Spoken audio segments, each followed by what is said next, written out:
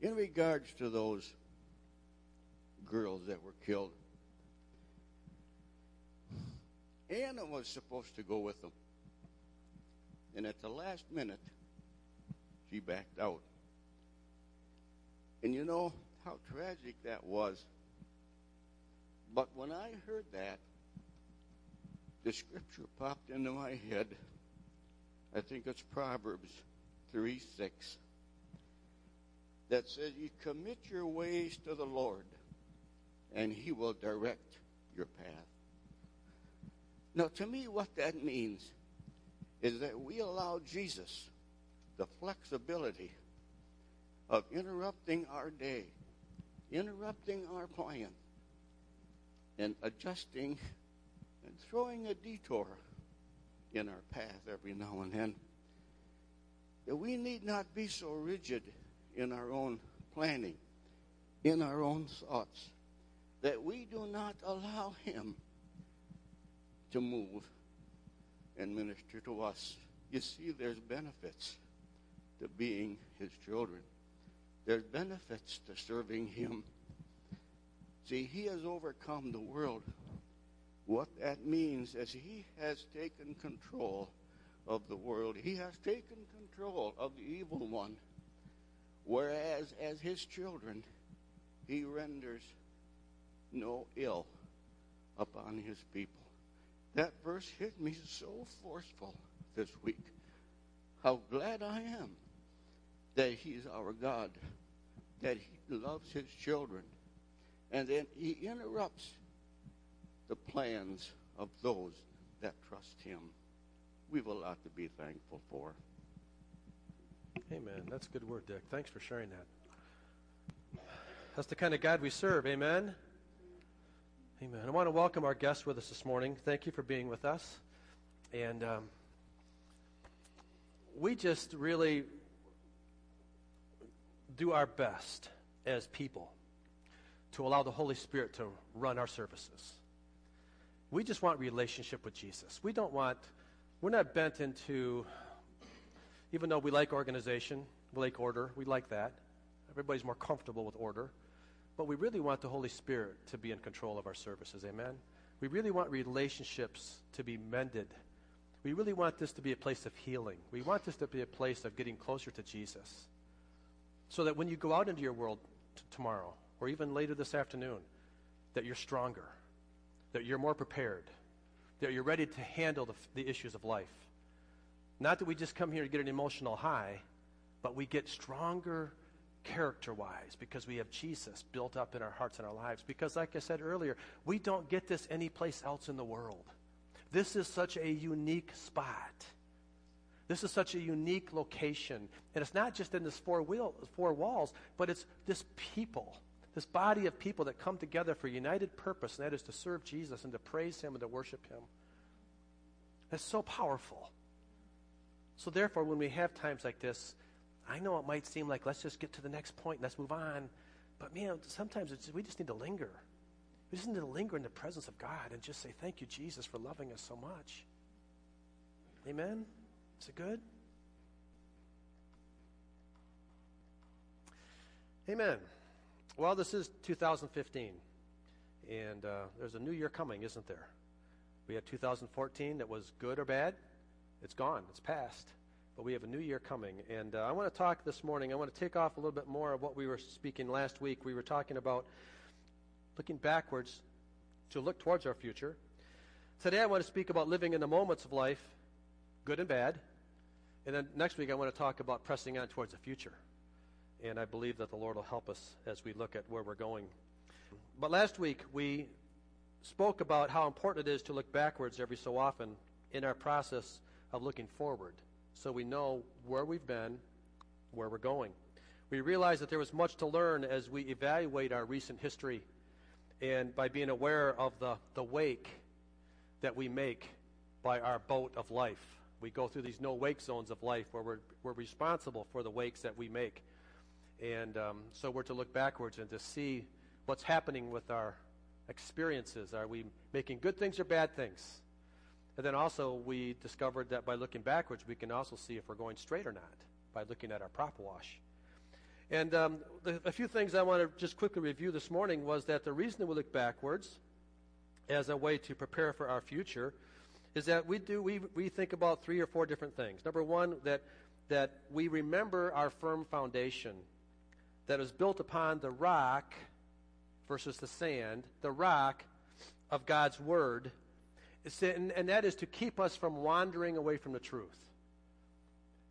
As the days become more evil, as we know they're going to become, there's going to be more temptation to wander away from the truth of God's Word. There's going to be more teachings that are going to be coming to us that are going to be half-truths or false teachings. And the way that we recognize a false truth or a off-base teaching is by knowing that we have a firm foundation. And so sometimes we have to look backwards to that, to make sure that our foundation that we're building upon is true and it's strong. We also need to look backwards sometimes to learn from our mistakes in our recent past so that we don't repeat them over and over again. And we learn from them, that we make amends for the hurts that we may have caused by some of the choices that we've made as another reason. And then fourthly is that we take the necessary steps to correct our heading if we find that we strayed off course a little bit. So looking backwards is a very important thing every so often as we move forward. Now, we don't want to look backwards to the point that we lose the direction that we're going forward. We can't live in our past, obviously, but we have to be aware of our past, and we have to be aware of that so that we can then have the plans to move forward. And as we look to these things, and as we commit to do the things that the past has revealed to us to make us better, not bitter, as we look backwards and see what God is intending to do with those things, that it truly, truly, truly can help us as we look to the moments of life that we're living through as we are moving towards our future. Now, I got to tell you, I had a hard week, as I know some other people have had a hard week this week. And not just because of the last 24 hours that we've learned, but previous to that. I mean, back on last Monday, I was hit pretty hard with some discouragements. I know there were some people that were hit pretty hard with some physical ailments. And, you know, I don't think it's just coincidence. I think the devil clearly has an attack strategy on our church and on other churches that are moving with the Spirit, that are trying to follow the Lord's plan. And sometimes those things that come upon us can really rock us, can really rock our world if we're not sure of what our foundation is. And I know the devil doesn't like us to teach God's Word, does he? How many know that? How many recognize the fact that the enemy wants us to get off base when it comes to teaching God's Word? He does not want us to teach the truth, because the truth does what to the devil? What does the truth do to the devil? Tell me. What's it do? What's that? It exposes him. Yeah. What else does it do to the devil? Yeah, it's father of lies, so he hates the truth. Exposes them. What else does it do? Sets us free. Truth sets us free. Amen. The truth neutralizes the devil's plans. It takes the teeth out of everything that he has. Yeah. So it's important that we study God's Word and we know the truth. Sometimes the truth isn't what we want to hear. We recognize that, don't we? But yet the truth is what is needed, is absolutely what's needed for us. So this morning, as we talk about our topic for the day, and that is how we live in the moments, I want to focus on how we live successfully in the moments. Successfully in the moments of life that sometimes can be so difficult, so overwhelming, so daunting, so dark, so depressing. How do we get through some of those moments that way successfully? And when we have those times, life can just seem to close in on us. Does anybody know what I'm talking about? I'm not trying to bring you down. I'm just trying to get a reality check here. Sometimes we understand that depression and discouragement is real, folks. It's real, and it comes against believers just as much as it comes against unbelievers. So you recognize that. So we need to know where we've come from in that regard. But when we have those moments, like we sang about today already, God is with us all times. God is in those moments just as much as he's in the moments when everything is well. He never leaves us. He's never leaving us alone. We are not going through this life alone. We are going through this life with God at our side. That's a promise. Amen. Thank you, Jesus, for that. Our text for this morning is found in 2 Corinthians chapter 4, starting at verse 16 and 17. Paul writes to the Corinthians, "Therefore we do not lose heart. Though outwardly we are wasting away, yet inwardly we are being renewed day by day." Verse 17, "For our light and momentary troubles are achieving for us an eternal glory that far outweighs them all." Our light and momentary troubles are doing something for us. Do you know that? Do you know the problems that you're having in your life today if you are a follower of Christ? If you are a child of the Most High, do you know the troubles in your life, the moments of life, are doing something for you? They are achieving something for you. What are they achieving? What are they achieving? What's the word say right here? An eternal glory. That the light and momentary troubles are achieving for us an eternal glory that far outweighs the negative of the problem. See, even though that everything we may see in this world is spinning wildly out of control, Paul encourages us not to lose heart. He encourages us with that. And what we see with our physical eyes may be very disheartening, but we don't see it all, do we? We don't see life in its entirety. We see a little sliver of life. Janine mentioned this in Sunday school today, which I believe she did an awesome job. Come to Sunday school, adult. Janine Pung is our new teacher, and it's going to be really good. So come and participate in our Sunday school Bible studies classes. But Janine mentioned it, that we see just a very sliver of life where God sees the whole picture. And therefore God is able, because of that, he's able to use the momentary problems of life that we see as so daunting and so overwhelming. He sees as those are something that he's going to use to achieve for us something that is going to be glorious, eternally glorious. God uses all the momentary troubles to bring us eternal rewards. God takes all things, good or bad, and uses them for eternal good. Romans chapter 8, verse 28. We probably all have this memorized. And we know that in all things, how many things? All things.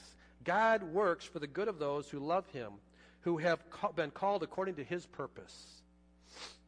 Amen. That gives us a lot of encouragement, doesn't it? That God uses all things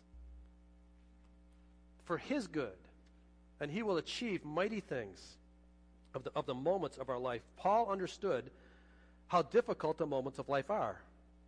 And we're going to spend some more time here later discovering this is so. We're going to come back to understanding some of the difficulties of Paul's life. So here's the question. How do we live in the moment? How do we live in the moment of our daily living when life can be so hard? How do we do this? How do we accomplish God's plan in the difficulties of life? Well, in order to live successfully in the moment, one must first have a proper understanding of what it means to have an eternal future based upon God's Word. Let me repeat that. That's very important. For me to be able to live successfully in the moment, I must first have a good understanding of what God's Word says about my future. When I understand my future, my moments are more explainable. I'm more able to live through them. Last week, we talked about the example of the boat. And a Christian person keeping their eyes focused on Jesus is like the captain of that boat. If I am going to set a proper path, I either have to set my path on a compass heading or on a landmark that doesn't move. And if I'm going to go straight, I either keep that compass heading, my ship on that compass heading, or on that perfect path straight forward if I'm going to go forward to that location in a boat. Or in an airplane. Rick knows, as a pilot, same thing. We have to look down the range. We have to look way ahead and pick a point in the location that doesn't move. We're not talking about don't focus on another boat and make that your primary point of target, because that boat's going to move. No, focus on a landmark. Focus on a lighthouse. and say, I'm going to put my focus on that way out destination, and then I'm going to track my progress. Well, that's what it is in a Christian's life. If I'm going to be able to live in my moments, I have to put my future way out in eternity. I have to put my future based on the rock of God's Word and keep my focal point there, keep my eyes on Jesus there. And as I do that, then I'm able to navigate life with a long-term focal point. Very important that we do that. That helps me be able to live successfully in the moments. Now, the question is, does that mean that people that don't have a relationship with Jesus, that don't have the promise of eternal life, does that mean that they're not happy living in the moments? Because they don't have that eternal future lined up for them? Does that mean that they don't have happiness? Well, what do you think? It appears that they do, doesn't it? It appears that a person that's not living for Jesus can be very happy in the moment. But appearances can be deceiving, can't they? What they appear to be doing and what they're really doing is not always reality. They can appear to be much happier, in all honesty, than a professing Christian. Because some Christians don't appear very happy, do we, sometimes? And there's a lot of people living in the world that appear to be much happier than we are. Let's not be confused by that. I guess the question that we need to look at is, what does it really mean when I use the word successful? What does it really mean to be living successfully in the moment? Well, let's define successfully a little bit. To be successful in the moment doesn't necessarily mean that every moment is going to be filled with the feelings of happiness and comfort. If I'm basing my successful definition based upon how I feel, that's like setting my course heading on another boat and saying that I'm going to make that my focal point because that boat, I have no idea where that boat's going to go. And if I'm charting my course on another movable object, that's basically like me charting my life on my feelings, because we all know how they change, don't they? If I think that my successful moments are based upon if I'm feeling good or if I'm happy or if I have enough money in the bank or if I'm healthy or if my marriage or my relationships with people are good, if everything that I'm basing that on are on the ifs of how good I feel, then I'm in a great spot for deception. I'm in a great spot for the enemy to come in and really play games with me. See, if all or most of my definitions are in the good category, the feeling good category, in other words, if I'm feeling good, then I must be living successfully in a moment. If that's what my definition is, and believe me, I am not against feeling good in the moment. Okay, so don't get me wrong here. I am not in any way saying that Christians, to be a proper Christian, you have to feel bad. I'm not saying that at all. In fact, I think that we should feel joy. We should feel good in the moments. But if I'm making my definition, therefore, then what I'm saying is that the writer, Paul, the writer of most of the New Testament, he wasn't very successful in living in the moments of his life, because his life was not marked by feeling good. His life was not marked by having all the softness of life. No, his life was very hard. He was a very persecuted man. So I want to try to set the expectations for us as Christians here that when we look at living in the moment, that we're not basing it all upon my feelings of goodness or feeling good or comfort or peace or health or strength or all that. I want to base it on the rock of the foundation of who Jesus Christ is. That's the only way that I can live successfully in the moment.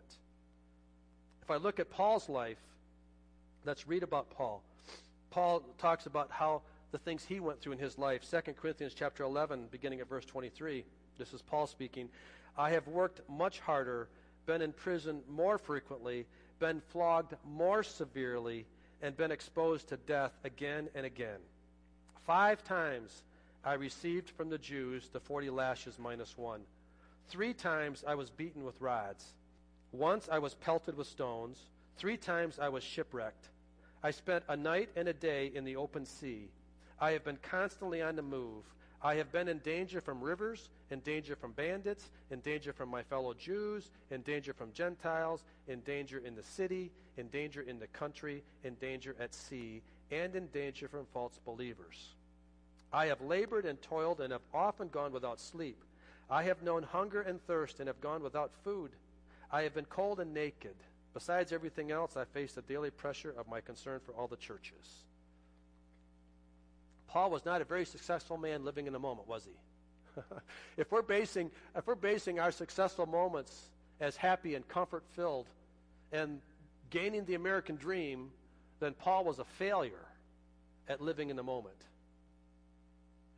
But that's not what God's Word's all about, is it? That's really not Paul. To be successful living in the moment has nothing to do with our personal happiness or our comfort. It's so important that we understand that, even though there's nothing wrong with that.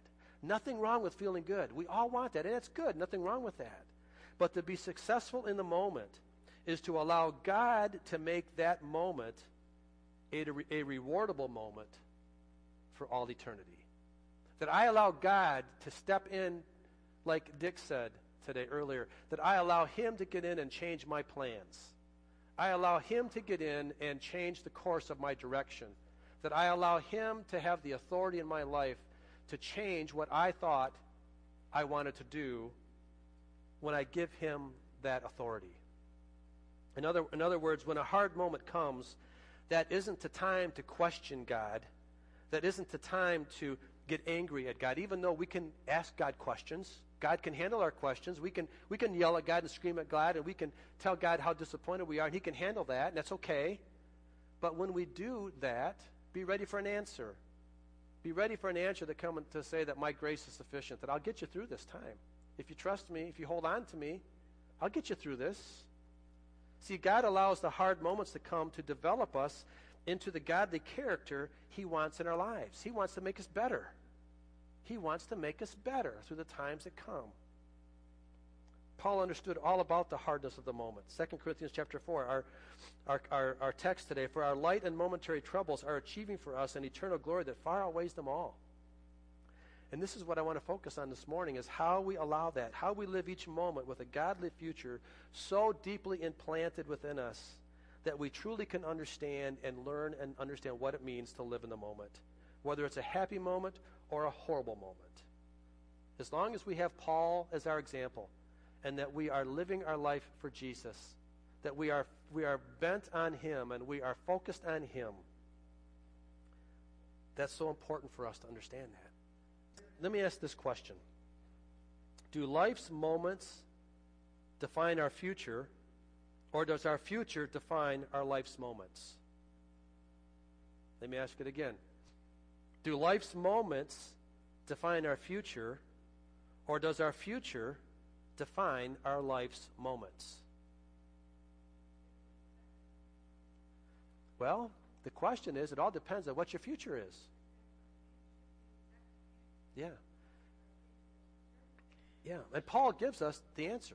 The next verse. Look at verse 18 of chapter 4, 2 Corinthians chapter 4, verse 18. So we fix our eyes not on what is seen, but on what is unseen, since what is seen is temporary, but what is unseen is eternal. So the answer to the question is, it depends on what am I setting my future on. If I'm setting my future on the things that are seen, then I'm setting my future on the things that are temporary, the things that are changeable. Or if I'm setting my eyes on the things that are unseen, then my moments are based on things that are eternal. How I live in the moment is really dependent on how I look at the future. By fixing our eyes on the unseen eternal things, we are enabling the future to define our moments. By fixing our eyes on the unseen things, or by fixing our eyes on the eternal things, we are enabling the future to define our moments.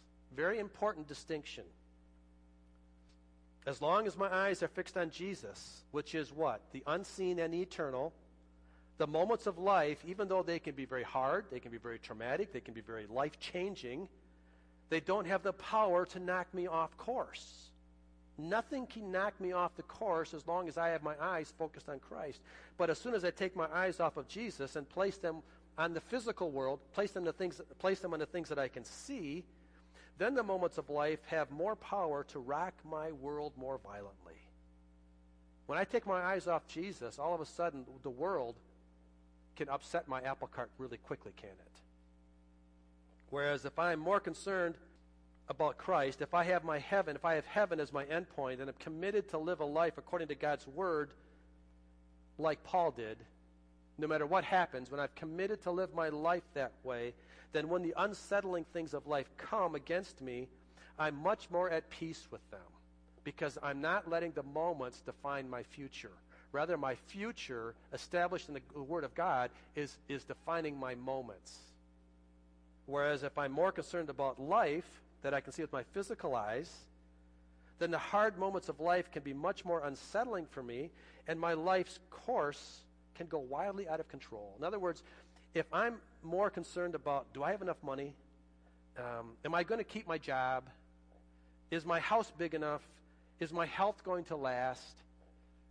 You know, if I'm more concerned about the things of life that I see, more than on the things that I can't see, like the eternal things of God's Word, I'm more susceptible to be tossed and turned by the moments of life. We need to believe what Jesus says. We need to read God's Word and believe it. Jesus gives us a great verse that we can focus in on.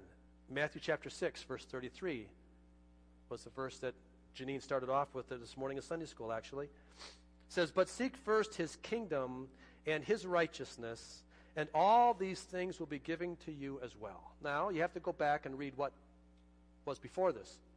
Jesus was understanding that we all have needs, and the pagans and the sinner and the Christians alike all have needs of life.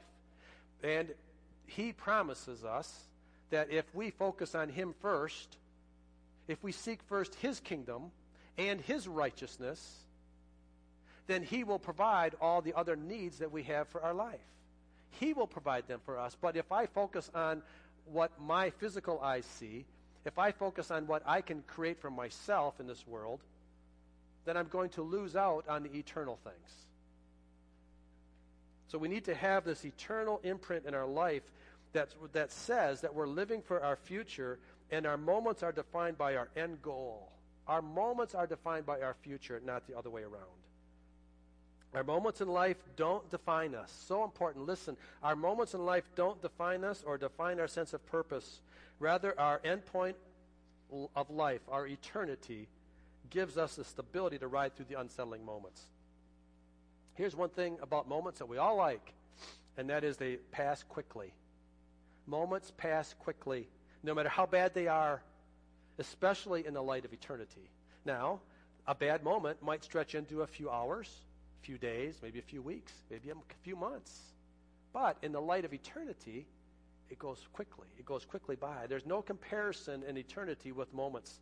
That's why it's so important to understand who defines what. What defines what? Our eternity defines our moments, not the other way around. But let me ask the question. Let me stop here for a second. Are the unseen eternal things only good, or can they also be bad? Are they only good? This is a very important point that we need to understand here. We need to explain this a little bit. Because hell is unseen. Hell, like heaven, is unseen. Both are eternal. Both are eternal. Very important. It's no, and I don't think anyone here would say that we set our intentional goal to go to hell. I don't think anybody here, you go to the world, and I don't think they're going to say that. If they do, they don't understand what hell's about. If they say that, they're thinking that hell is a place of partying. I'm just going to go party with my buddies. We're going to have a big eternal party in hell. Well, if that's their definition of hell, then maybe that is their definition of where their end point is. But that's not what the Bible says at all, does it? So if hell isn't an intentional future goal, how does one get there? if it's not the intentional goal of a person, assuming that they know what hell is all about, and you know the Bible talks a lot about hell. Do you know that? We don't talk about it very much from the pulpit, do we? It's not a very popular subject anymore from pulpits that preachers would talk about hell, fire, brimstone, all the bad stuff about being separated from God and the eternal punishment. We don't talk about that very much. But it's eternal. It's unseen. It's real. It's coming, no matter what I think about it. So the question is, if hell's not my intentional future goal, how do I get there? The answer is by not making heaven the intentional goal. Our default destination is hell. So if I don't do anything, I'm going to hell. I'm sorry, I hate to say it that way. I wish the default destination was heaven. It would make life a lot easier for all of us, wouldn't it? But that's not our default destination. Our default destination is if I do nothing, I'm going to hell. I'm sorry to say that. That's just the way it is. The only way a person makes heaven their future goal is to intentionally make it the goal by accepting Jesus Christ as our Lord and Savior, and then living a committed life in the moments of living. That we live a committed life in the moments of life, good or bad, that we know that our future is not going to be shaken by the moment. There must be that intentional commitment of living a sold-out life for Jesus, regardless of what the moments of life bring. And here's the reality, guys. The reality is life is hard. Life is hard for everybody. Life is hard for everyone. Whether you're a saint or a sinner, life is hard. Jesus tells us in Matthew that he causes his sun to rise on the evil and the good and sends rain on the righteous and the unrighteous. Storms are going to come into your life whether you're a righteous man or unrighteous man. It doesn't make any difference. The moments of life don't get easier when you accept Jesus. Can I tell you that as well? That life isn't just all of a sudden going to turn around and be rosy just because you accept Jesus Christ as your Savior. But, the end result changes and gets better beyond our imagination. In other words, your end result by knowing Jesus is a tremendously different outcome than by not knowing Jesus. But the difficulty of the moments don't change. I know we don't like to hear that either. We like to think that when I accept Jesus Christ, all of a sudden life is going to be easy. The big eternal stapled easy button, I can press that and life becomes easy. And everything's good. Well, that's not the case. And sometimes I know that we have in our good intentions of witnessing, we will go to people and we will tell them that. We'll say, if you accept Jesus Christ in your life, life's going to be better. Life's going to be good. Life would be easy for them from then on. But if I say that, I'm in fact lying to them because that's not true. There's nowhere in God's Word that says life's going to get easier when I have Jesus in my life. But I can tell you this. It's going to be worth it in the end. My end goal is going to change. Jesus doesn't necessarily change the circumstances or the hard moments in life, but he does make them worth it in the end. Do you hear that? That is so important that we understand that we don't put a false impression to people that life's going to become easy when you accept Jesus. But it is going to be worth it when you accept Jesus. It's going to be worth it in the end. James chapter 1, verse 12, blessed is the one who perseveres under trial, because having stood the test, that person will receive the crown of life that the Lord has promised to those who love him. Blessed is the one that perseveres under trial. Now, what trials is James talking about? What trials and tests is he talking about that every Christian will go through, and why is it important that we know that? Well, let's look at 1 Peter answers the question for us, all right? James gives the question. 1 Peter gives the answer. 1 Peter chapter 1, beginning at verse 3. Praise be to the God and Father of our Lord Jesus Christ. In his great mercy, he has given us new birth into a living hope through the resurrection of Jesus Christ from the dead, and into an inheritance that can never perish, spoil, or fade. This inheritance is kept in heaven. Let's stop there for a minute. That we are giving a hope through Jesus Christ. And we're given an inheritance that can never perish, spoil, or fade. That's an awesome promise. Can we grasp that? Can you grasp the inheritance there? It will never perish. It will never go bad. It will never fade. And this inheritance is kept for you. Where is it kept? Is it kept on earth? Or is it kept in heaven? It's kept in heaven, and then we will be shielded, it says in verse 5, in heaven for you, who through faith are shielded by God's power until the coming of the salvation that is ready to be revealed in the last time. In all this, you greatly rejoice, though now for a little while, here's the point. Here, guys, listen to this.